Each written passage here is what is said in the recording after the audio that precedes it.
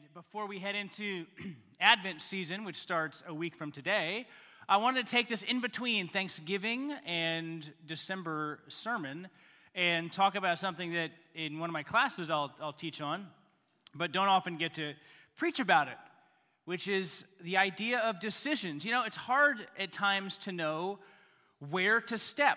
And what I mean by that is, what college do you go to? Or do you go at all? That would be a question. What sports do you or don't you get involved in, or other extracurricular activities? How might you want to spend your Friday evening when you have 2 birthday parties and an invite to dinner and a desire just to stay at home and do none of those things? Do you move closer to family, or do you take a job that's farther away to run from your family? Do you marry this person, or do you not? The notes say this person or that one, but I doubt many of you are sitting there trying to choose between 2 potential spouses. Do you take the new job, or do you keep the old job? Or do you leave both opportunities and pursue another? We get paralyzed at times with how to make decisions. And in fact, our life, all of our lives, believer, unbeliever, if you're here today, your life has decisions before it. Things you have to figure out. And a lot of the decisions that are before it, day in and day out, are not just like, well, God says go to LSU, which he would have said if it were in there, but it's not. And so I can say that after an LSU A&M game, because LSU thoroughly won, and but we lost last year, and I didn't mention it. But at times it can feel paralyzing, like we really don't want to ruin it. We don't want to be wrong. Many of us have a fear of being wrong. Like, what if I made the wrong decision and then just ruined my life? What if God wanted me to marry this person and I didn't? And then I married that person? Are like the next 50, 60, 70 years of my life a waste because I did the wrong thing up here? Like there's a wrong. We'll put wrong in air quotes there. So what I want to do today is just ask and answer this question, which is how do people who walk by the Spirit, how do believers who walk by the Spirit make decisions, especially in those areas of our lives, which our lives are littered with, that don't have a definite this way or that way? There are certainly some things that become abundantly clear right away. Should I or shouldn't I make disciples?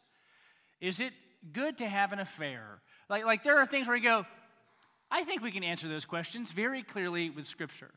But when you begin to look at Scripture and go, what is the schematic for deciding things and walking by faith, you'll realize that there isn't a one-size-fits-all approach. So how do people who are walking by the Spirit decide things? What we're going to do is we're going to look at 3 things, but first we're going to look at the wisdom of the world. Secondly, we're going to look at the Scriptures and what Scriptures say about people and how they decided. And then we're just going to kind of build principles that I hope for anything that we do, we can live by in any time and in any way. But the first thing we have to realize is that worldly wisdom, when it comes to decision-making, just absolutely fails us. It fails us all the time, but there are ways that the world is going to tell you to take the next steps in life. And we'll realize very quickly that it fails. Here's one. We're going to give a line, and then we're going to look at how the Scriptures would oppose that. Here's one that shows up in the world all the time, which is follow your heart. You ever heard that one? You have to follow your heart in this thing. You got to really do what you feel is best at the moment, in the moment. Well, if anybody knows the prophet Jeremiah and what he would say, or what the Lord would say through him, you realize this very quickly. The heart is deceitful above all things and desperately sick. Who can understand it? Only the Lord can understand the heart. So the follow your heart advice that we might give or receive or hear, it's garbage advice for a believer, because we recognize that human hearts can't be trusted to make abiding and good decisions that are in line with the Lord. We need something more than just following our hearts. You need to kind of just decide for yourself. There would be one. It's kind of related to that, but decide for yourself, right? Like get into a room, just handle it, make your pros and cons list, and then go. But then we have Proverbs. We'll hear 2 Proverbs on this throughout the morning. But one, Proverbs 11:4, where there is no guidance, a people fails, but in abundance of counselors there is safety. So deciding in isolation, which is how we like to do a lot of things, like I come down out of a room or down from a mountain and go, here is what we must do.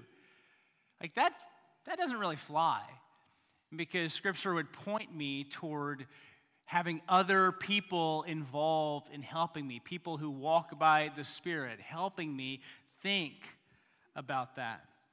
Another one that is all about self.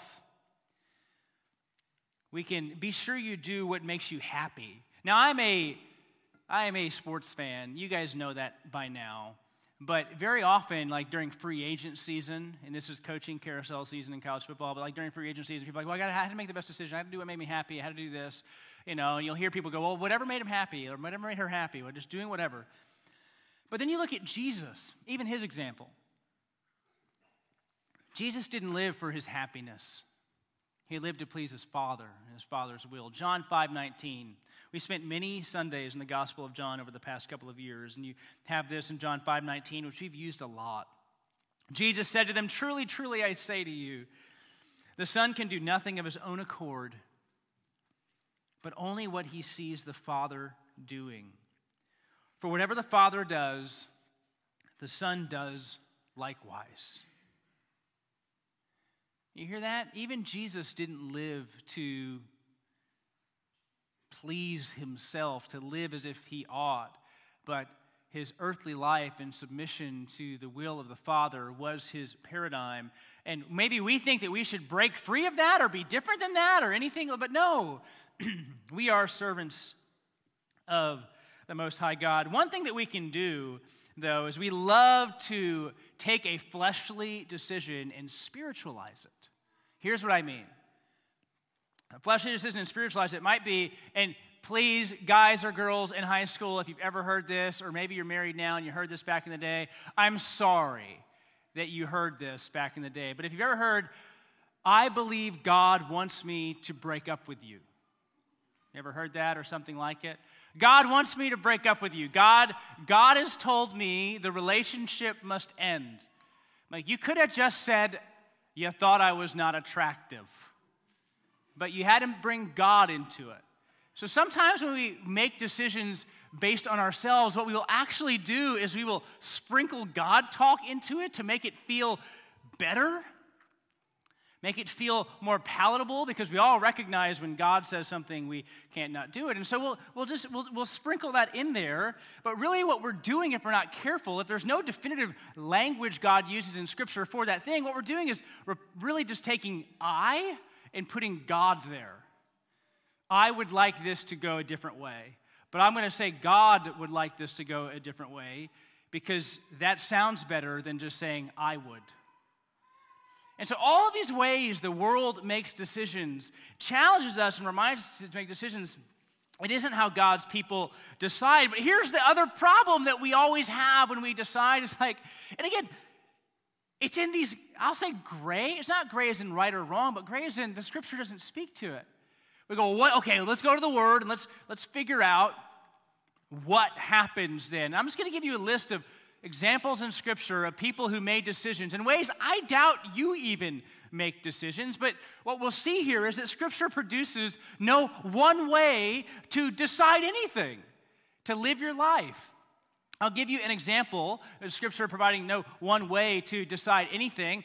Every seminary student, when I was there at Dallas, was required to do an internship. Internship had to be 400 hours of work in whatever field you were supposed to be a part of. It could have lasted for a semester, or it could have lasted for a full year, but you had to do 400 hours, if I did my math right, of work in something, in something you were interested in or something close to it. Many jobs have something similar to that. So you had to do the internship.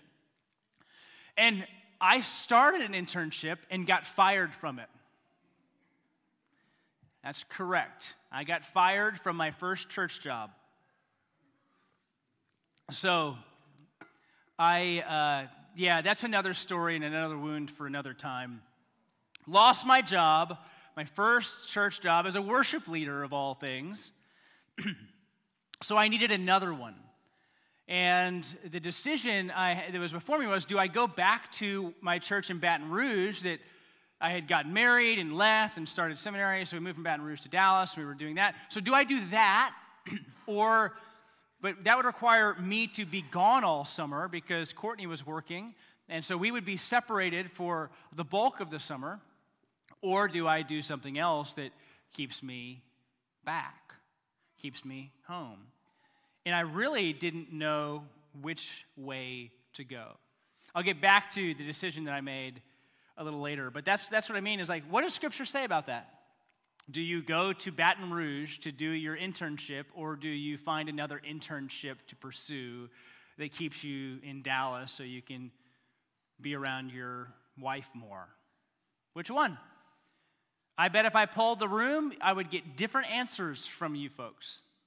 So let's just go through a few things and a few examples in Scripture and just see the way people came about in their decision-making. I'm going to list them, and I'll read some of the passages that we have. But here's one. Gideon asks for a fleece. Just one click more, Stephen, you'll see it. Yeah, Gideon's fleece is one example. Remember Gideon's fleece? Okay, so if you were with us in the book of Judges over the summer, Gideon is afraid of the enemy. He is hiding. The Lord tells him he's valiant. The Lord tells him that everything's going to be okay, that there's going to be a big battle fought, and that Gideon and his troops will prove victorious. They will demonstrate themselves as victorious because the battle is the Lord's. And Gideon says in Judges chapter 6, God, if you will save Israel by my hand, I'm laying a fleece of wool down on the threshing floor. If there's dew on the fleece and it's dry on the ground, then I shall know that you will save Israel by my hand, as you've said. And it was so. He rose early the next morning and squeezed the fleece. He wrung enough dew from the fleece to fill a bowl with water. Then Gideon said, let not your anger burn against me. Let me speak just once more. Please let me test just once more with the fleece. Please let it be dry on the fleece only, and on the ground let there be dew.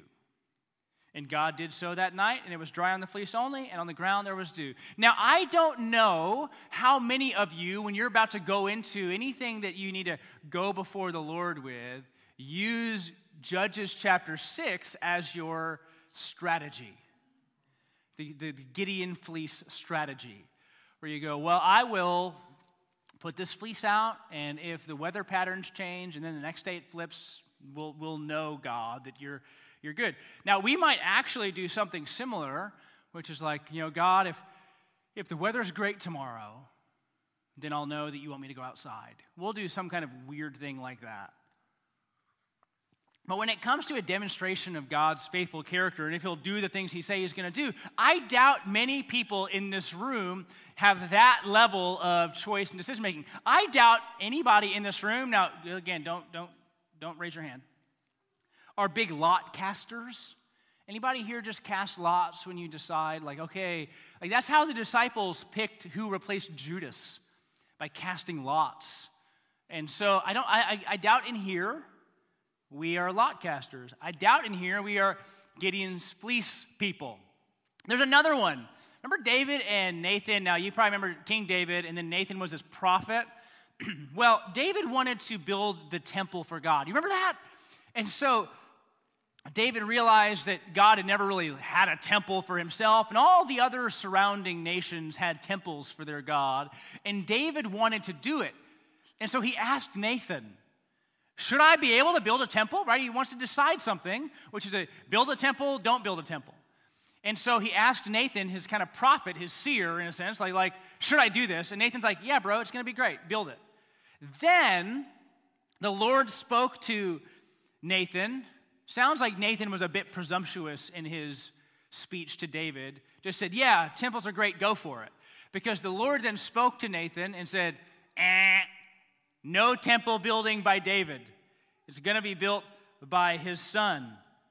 God says in 2 Samuel chapter 7, I have not lived in a house since the day I brought up the people of Israel from Egypt to this day, but I've been moving into a tent for my dwelling. In all the places where I moved with all the people of Israel, did I speak a word with any of the judges of Israel whom I commanded to shepherd my people, saying, why have you not built me a house of cedar? You can always hear the Lord be like, do you think I'm that needy that I need a temple to do this thing? I've never asked, never needed it. We have been moving, and I have been leading my people the entire time.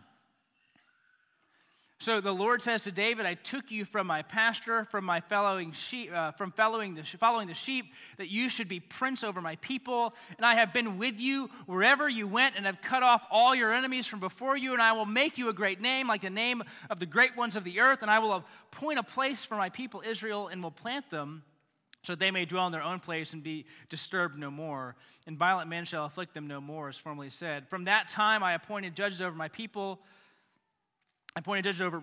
Israel, and I will give you rest from all your enemies. Moreover, the Lord declares to you that the Lord will make you a house. When your days are fulfilled and you lie down with your fathers, I will raise up your offspring after you, who shall come from your body, and I will establish his kingdom. He shall build a house for my name, and I will establish the throne of his kingdom forever. I will be to him a father, and he shall be to me a son. When he commits iniquity, I will discipline him with the rod of men and the stripes of the sons of men. But my steadfast love will not depart from him, as I took it from Saul, whom I put away from before you. And your house and your kingdom shall be made sure forever before me. Your throne shall be established forever. This is actually Davidic covenant language. Now here's what's interesting. David goes, I want to build God a house. Nathan says, go for it. Then God speaks to Nathan, says, nope, can't do it. Go talk to David one more time. And it's interesting that God even says that. He one-ups it. He goes, you think you're going to build me a house? You know what I'm going to do? I'm going to build you a house. And that house is his lineage, his line, the Davidic lineage, which goes all the way through to Jesus.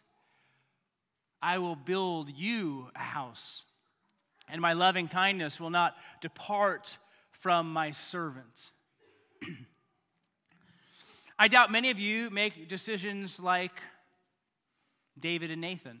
I doubt many of you, if not any of you, have a prophet you have kind of in your corner to go, hey, should we do this or that? And get the answer. So I doubt your fleece users. I doubt your prophet users. But let's go into the New Testament. The Jerusalem Council, one of my favorite passages of Scripture, Acts chapter 15.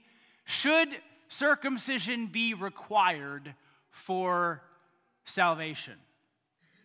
At that point in time in the history of the church, by Acts chapter 15, it had not been decided if circumcision should be needed for salvation. And by not be decided, what I mean is, Paul thought it was a done deal, salvation by grace through faith, but there were some, specifically with a Jewish background, from believing Pharisees, who thought, no, it must be this way. So this became a gospel issue, a salvation issue. Must you have this in order to be saved? And so they get together in Acts chapter 15 and have a church meeting. The Jerusalem Council, they all get together. All the leadership from all different backgrounds get together. Churches are represented. And the question is, do you or don't you circumcise the men for salvation? Well, that would be a Jesus plus, right? You trust in Jesus and you do a work. Anybody who has read the letter to the Galatians, anybody who has just read the through line of the New Testament recognizes salvation is by grace through faith always. It is not by works. It is a gift of God so that no one may boast. And so when you see Acts chapter 15, they land in the right spot, which is absolutely not. But the decision actually comes about by tons of deliberation and arguments and discussion about how God has moved and what they have seen. And then they write a letter, and in Acts chapter 15, verse 28, they say this, for it has seemed good to the Holy Spirit and to us to lay on you no greater burden than these requirements. And then they list out the requirements. Deciding through deliberation about gospel issues, where they had clear understanding of the cross of Christ and the message of salvation and what it would mean. That one was a clearer. There is a right and there is a wrong answer to this one. And people needed to be corrected. But what about what we see with James? What we read right before at the beginning. James, the half-brother of Jesus, who is rebuking the traveling church member. And by traveling church member, I just mean that they had a job that moved them around. They had plans that would require travel and conducting business, James 4, 13, 14, and 15. And so the rebuke that he has there, which we read, was, for those who say today or tomorrow we will go into such and such a town and spend a year there and trade and make a profit, make money, for those of you who just have that level of confidence about what you're going to do, you're not recognizing how frail your life is or how sovereign God is. You are presuming upon God. And so that's what he says in verse 14. You don't know what tomorrow will be. What is your life? You are a mist that appears for a little while and then vanishes. Instead, you ought to say, if the Lord wills, we will live and do this or that. Now, I love that one because I've said this before years back when we preached James. I used to hear the people that would say, if God wills, and think that that was like a cop-out line. It was just something that you used to kind of put a stamp over whatever you wanted to do. And the longer I've lived, the more I've realized that's really all I have. Like, I'm going to get up tomorrow if the Lord wills. And I'm going to drive down the interstate and make it to my destination in Houston traffic if the Lord wills, especially if it rains. Everything is dependent upon the sovereign and good hand of God. Everything that we do. And to begin to presume upon God with my own plans and say, this is without a doubt what will happen, is rebukable because it doesn't carry the submission to God's sovereignty and God's power. Notice James doesn't rebuke them in 13, 14, and 15 of chapter 4. He doesn't rebuke them for just having a plan. Gosh, no. Having an idea, but the rebuke is for the lack of submission of that plan to God's care, to God's sovereignty, and to God's control. Now, here's something that if you've been a part of our church over the past year, really year plus, you've been in our conversations about prayer. Maybe you've read Paul Miller's book, A Praying Life. Maybe you've had different interactions. Maybe you joined us on Wednesday mornings for prayer.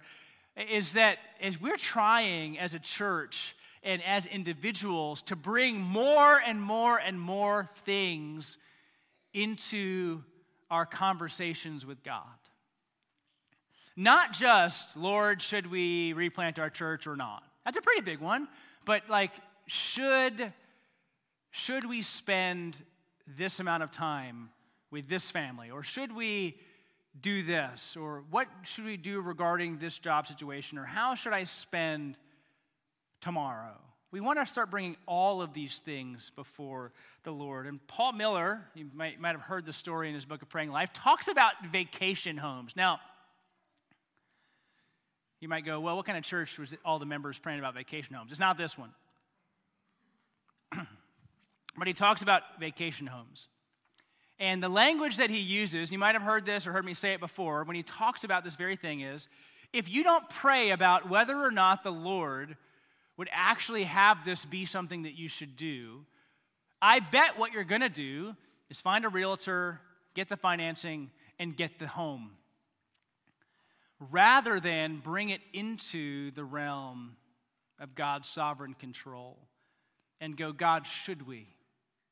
And bring it into your church family and go, God, should we? Because we feel like that thing is in our control. It's our money, it's our time, it's our financing, it's our ability. No, it's always still the Lord's. And so it's not to not do something like the decision itself is evil, But when we begin to presume upon what we have, or presume upon the Lord, or just assume it'll all be good without bringing anything that we do, especially in those margin things that we feel like are under our control, what we begin to do is boast about us and not surrender our plans to a sovereign God. Now, for those of you in the room who own businesses or who have been effective in your jobs for some time now, praise God for that. Praise God for that. But I would say that if we have not been diligent to put our decisions before God in prayer, then perhaps we are presuming upon the Lord or having too much confidence in ourselves. And that's not to say that you would have made a different decision, but if you are pushing in a direction that must go, without going, Lord, is this what you need? Is this the best? And he may not give you the answer.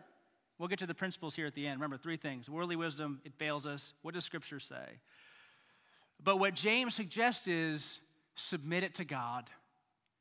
If it's the Lord's will, we'll do it.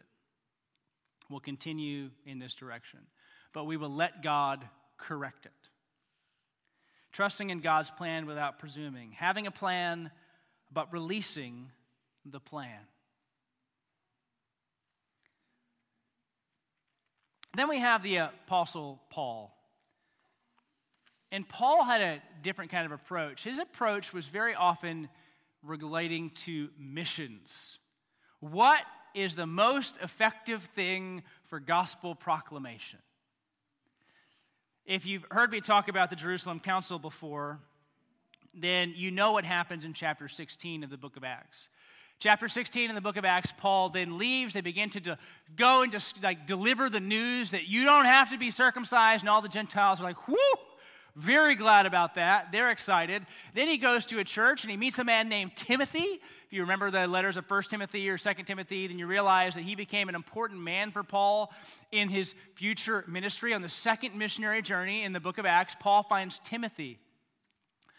And he was well regarded by the churches there. And the thing that he does after deciding to take Timothy with him is circumcise him. Now, if you are getting confused between the decision in Acts chapter 15 and the decision of Paul in Acts chapter 16 to go, why would it be not required here, but then the first thing Paul does when he meets a new guy who isn't circumcised is circumcise him, that would be a reasonable question to ask. But the reason that he did it, that we have in Acts chapter 16 that Luke writes for us, is because of the Jewish people who were there. Because Paul knew that he would be doing ministry amongst Jewish people, and he did not want Timothy's Gentile family history on one side, to be a hindrance to gospel proclamation. It was not at that point in time about salvation. It was about missions effectiveness. And so, in that regard, it became a much easier decision. Paul would talk about how he would decide in 1 Corinthians chapter 10 when he says, all things are lawful, but not all things are helpful. Very often your all things are lawful is quoted in 1 Corinthians 10. What he's likely doing is taking an argument that the Corinthians were giving to him, and he's responding to it. So yes, you tell me all things are lawful, and he responds with, but not all things are helpful. All things are lawful, but not all things build up. Let no one seek his own good, but the good of his neighbor. Eat whatever is sold in the market without raising any question on the ground of conscience. That would be, is the food sacrificed to idols? Is it not? Because you recognize the earth is the Lord's and the fullness thereof. And then he talks about conscience. Don't do what would harm another person. Whatever you do, you might know this, whether you eat or drink or whatever you do, do it all for the glory of God. Give no offense to Jews or to Greeks or to the church of God. just as I try to, listen to this, please everyone in everything I do, not seeking my own advantage, but that of many, that they may be saved. So his filter was quite different. There was no fleece. There was, does this help me clearly proclaim Christ? And if it helps me more clearly proclaim Christ, if it helps me gain an audience with people who do not know Christ, then I will do it so long as it doesn't bring an offense. Because for him, the only offense that mattered was the offense of the cross. He wanted to not be, because the cross itself is offensive. The message of you're sinful and in need of a Savior is always an offensive message. He wanted that to be the only thing that offended. And so his filter for what he did or how he did it would be different. This is why sometimes Paul would be a tent maker and earn his money from the work that he did so that he would not be a burden to the churches that he served, would not presume upon them. But he also would have no problem fundraising from them. Because each church and each mission stop had its own needs and its own situations, and he wanted to be sensitive to those. So my internship. Remember, I had to decide, where am I going? Am I going to go to Louisiana? I was only like an 8-hour drive, 7-hour drive away.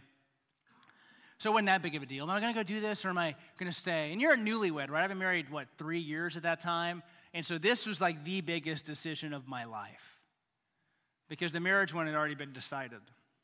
So do I leave for 10 weeks or do I not? What do I do here? And I was talking to a professor and he said this to me. He said, well, Hans, as far as you can tell, what opportunity gives you the best way to glorify God, to help in disciple making, to help make him known? Which opportunity makes it best? And the moment he said that, I was like, going to Baton Rouge. And he's like, well, then the decision's made.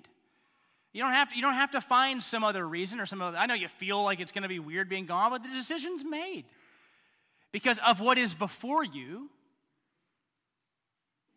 you weigh it and you go, this one's actually going to be more effective for disciple making than that one. And so it was done. Now, could there have been 30 other decisions I didn't know about? Sure, but the ones that were before me were before me. Which one is going to be the most effective for disciple making? And the moment he said that, it made everything clearer. Because I realized that of what was before me, if I'm a disciple, my goal is disciple making and effectiveness there, it's done. And sometimes we need that level of clarity in order to help us. So, principles. The main one is this, and then I'll bullet it out. We trust in God's resources to decide. Trust in God's resources to decide. Now, what do I mean by all of that? Well, let's just go through some and realize what God has given to us. What do we actually have as New Testament Christians? What do we have? The first, which is kind of the preface and ties it all together, is trust in God's Spirit. This is in all of these. Trust in God's Spirit. You'll see the Holy Spirit and His presence in everything that we do here. But when it comes to salvation even, we trust. And then we have Paul's language in 1 Corinthians 2:10. These things God has revealed to us through the Spirit. For the Spirit searches everything, even the depths of God. So those who have the Holy Spirit residing within them, they have access to God that others don't have. The Spirit searches things out. The Spirit, also inspired the scriptures that we read. And if you're doing our reading plan, that you read daily and that you memorize and that we preach and that we sing. I would say this, you trust in God's Spirit and you trust in God's Word. Where God speaks, you speak. This is advice I got early on in seminary. Where the Bible speaks, I speak. Where the Bible's silent, I'm silent. But where God speaks and it's clear the decision's made, that's not the problem that we usually have. Now, sometimes it is, but that's not the problem that we usually have. So trust in God's word. Where God speaks, it's clear. The more saturated your mind and heart are with the scriptures, the better it goes for us. Because we can discuss and we can pray and we can think and we can engage and we can help to filter our minds and our hearts better than if we're just guessing. It's like throwing darts against the board, just going, I hope this one works, hope this one hits, hope this one's right. There are times where if we just go to the word and go, what does it say? It no longer becomes unclear. It becomes clear. Look at Psalm 119, verses 104 and 105. Through your precepts, I get understanding. Therefore, I hate every false way. But you can't know what is false unless you know what is true. So through your precepts, I gain understanding. Your word, we might know the song, Thy word. Your word is a lamp unto my feet and a light to my path. Now, just imagine carrying a lantern or a flashlight, because we don't really use lanterns that often, and you're walking in this world. You need something to help illuminate what is around you. God's word is that thing that helps to illuminate our minds and our hearts to what God would have. This one should be so easy for us, and yet it's not. Does the Bible tell you who you should marry? It gives you two categories if you're a believer: believers and unbelievers. And if you are interested in marrying an unbeliever, the scriptures say, don't do it. If you are marrying a believer, the scriptures say, go for it. But there's not a name there. There's not a person. There's not like this, well, should I marry, her or her, him or him? Like that's not the part of it. So the big bucket is, scriptures say, men, don't marry an unbelieving woman. Women, don't marry an unbelieving man, as attractive as they might be. Men, marry an unbelieving, or a believing woman, and women, marry a believing man. Because that, as unattractive as they might be, just kidding. Because in that, you are equally yoked, as Scripture would say. You should long for the same things, desire the same things. But those are your buckets. Those are your buckets. You might live your life, especially if you're guilty conscienced, you might live your life terrified that you married the wrong person and wonder if God is going to use you anymore because you made some bad decision 25 years ago. Believers, who's the one God has for you? It's the one you're married to. That's it. The one you're married to. Now, with that, God's Spirit and God's Word, there is this aspect that we need to recognize in God's Word. I'll put it this way: trust the God of the Word, which is His character, His power, His sovereignty, His goodness, His strength, His might, His plan, is that He is the one to be trusted. And so even when you're unsure, you know what you can do? You can trust Him. You can trust Him to direct your steps in the right way. You could trust Him to course correct. That's not the concern. Blaine, we were talking recently about that book, Just Do Something, right? Sometimes we just get paralyzed going, well, should I? It's like, no, just move and let God redirect, because He will. He redirected David. Nathan goes, go for it. Then Nathan goes, my bad, don't go for it. God said, not a good idea. That's okay. It can sometimes, and believers we can be worse at it. Because for us, it feels like the stakes are always so high. It's like, well, should we sell our house and buy a new one? Bring it before people. Look at God's Word. There are principles about indebtedness. maybe distance from church family, things that might make it harder, but like bring it before people, pray that God would be clear in it, keep moving and let him redirect. And don't be mad if it goes sideways. Like don't force it to the end, just trust him. Because there's no better person to trust. No one better to trust. So his Spirit, which resides in every believer, and his word, which is inspired by the Holy Spirit, which illuminates our minds and our hearts and gives us truth to trust the Scriptures. Here would be the fourth. Trust in God's people who walk by God's Spirit. So few of us bring our decisions before our community groups or our discipleship groups or just our faith family. We don't do it until after. Or once it's like kind of too late. And this is, I want to give this challenge to all of us, myself included. Bring more of your daily decisions before your church family in some way. Let them speak into it. Let them help you. Let them encourage you. Let them speak wisdom.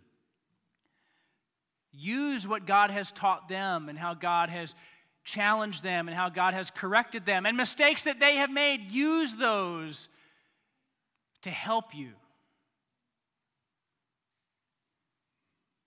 There have been times, and we'll use marriage as an example because most of us will be married, where people's family or friends or believers will go, I don't know if you want to marry that person. I don't know if that's the best decision. But you let your heart win. And then it is not easy. It gets really hard. And you go, well, you're in it now. Now it's God's person for you, and you're going to have to work it, and we're here to work it with you. But the desire to not be single supersedes the desire to seek the counsel of brothers and sisters. And that's one of those times where you can realize the heart is screaming louder than potentially God's Spirit and the counselors that you might have. You can see it again in Proverbs 15:22. Without counsel, plans fail, but with many advisors, they succeed. Now, we're not all going to war. I get it.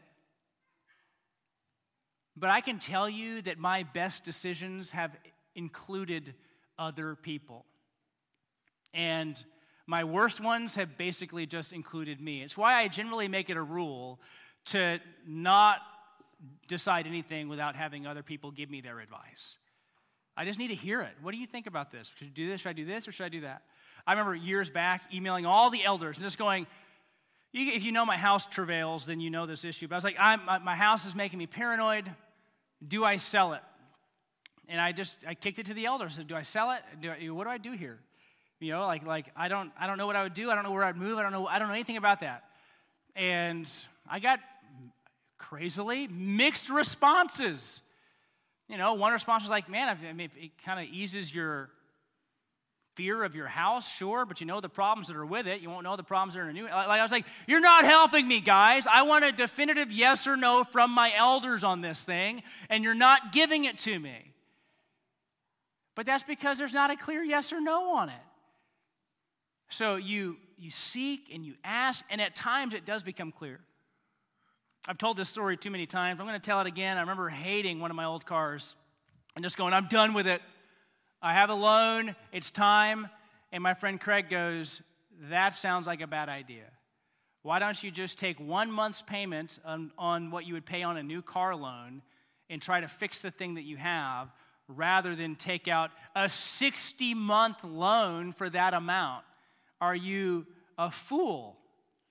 And I was like, golly, that's really good advice. And I'm kind of angry that I brought it up because my heart was set on something. But you're right. You're right. And this year we had to replace our very old minivan. It was very old, and it was dying. It died on me on Easter. We couldn't drive it anywhere. I'd get SOS calls on the way to school just going, the car died again. I'm like, let me come get you guys. So it was kind of getting to that spot in life. The kids thought it was cool because it was cool when the car just stopped working. They thought it was neat. Just driving down the road, it no longer accelerated. Not as cool if you're, trying to be the provider in your family and your wife's driving around in the car that won't go. So we had to do something, and I kept going, hey, I got to get super low monthly payment. I love to pay cash, but cars are stupidly expensive. So I was talking to Patrick about it in the back of the room. Patrick's like my financial advisor. I said, what should I do here? And he goes, this is how I would try and pay that thing down faster. This is what I would suggest that you do. I said, that's pretty good. And then I asked John Weichbrot. I said, John, Patrick said, Patrick's like 40 years younger than John, so I can't trust Patrick about everything. But I said, Patrick said I should do this. What do you think? And John goes, that sounds like good advice. I was like, all right, done. Right? Sometimes it just takes other brothers coming into your life or sisters coming into your life to go, hey, do this instead. This is a better thing. And they save you from headaches.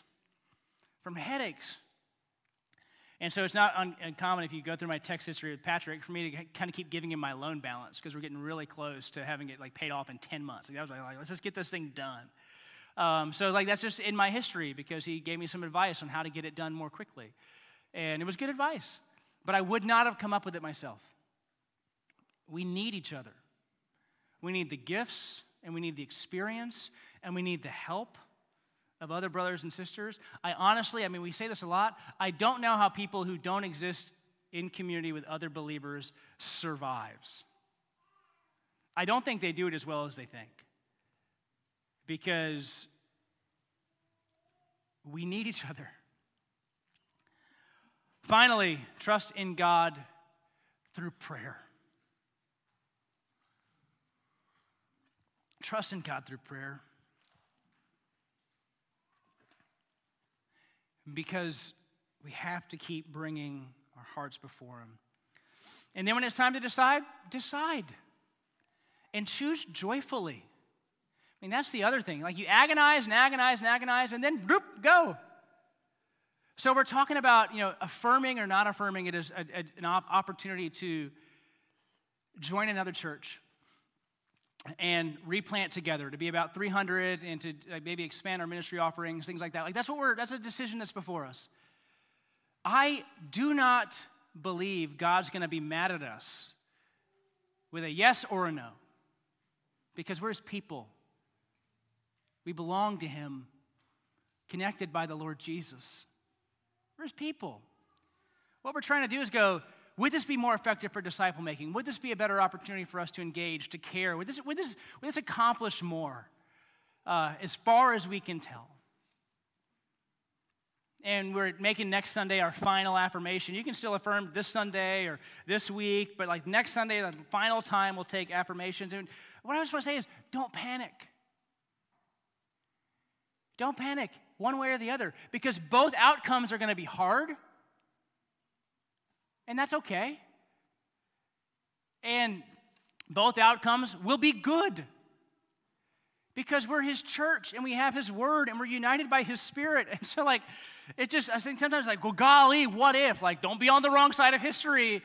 When we're with the Lord, there is no wrong side of history. We're His. We belong to Him. We're saved by Him. We're His. There is nothing to fear. And so we walk, and we trust, and we pray, and then when we decide, and we move. In our family, we do this. We talk about things. My kids are awesome because they're super, in this realm, super obedient, and they'll go, we'll give you our advice, but we know it's not our decision. They're very honoring to mom and dad, which I appreciate. We know we'll give you what we think, but we know it's not our decision to make, but this is what we decide. Great. And then we move. And there are times I've made decisions. My poor oldest son has to deal with this. We made a decision for an orthodontic appliance.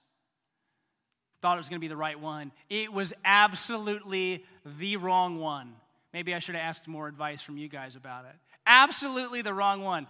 And I've scarred him for life. We're going to be, in 30 years, he's going to be telling the story when Dad got the tongue crib put in my mouth, and I hated it, and he was terrible, and I can't believe that I let him stay my dad. I just go, bro, every time he brings up, I go, it was the wrong decision. We fixed it. We addressed it. I'm really sorry. And I hate that you're on the receiving end of a bad decision, but we'll go from there. So what I want to say is, as we consider what God has put before us in any part of life, trust him over yourself. Trust his people together walking by his Spirit over yourself. Trust his word over yourself. Trust his Spirit over yourself. Trust him, because it's the better place to be. Let me pray. Heavenly Father, we are grateful to be together. We're grateful to gather.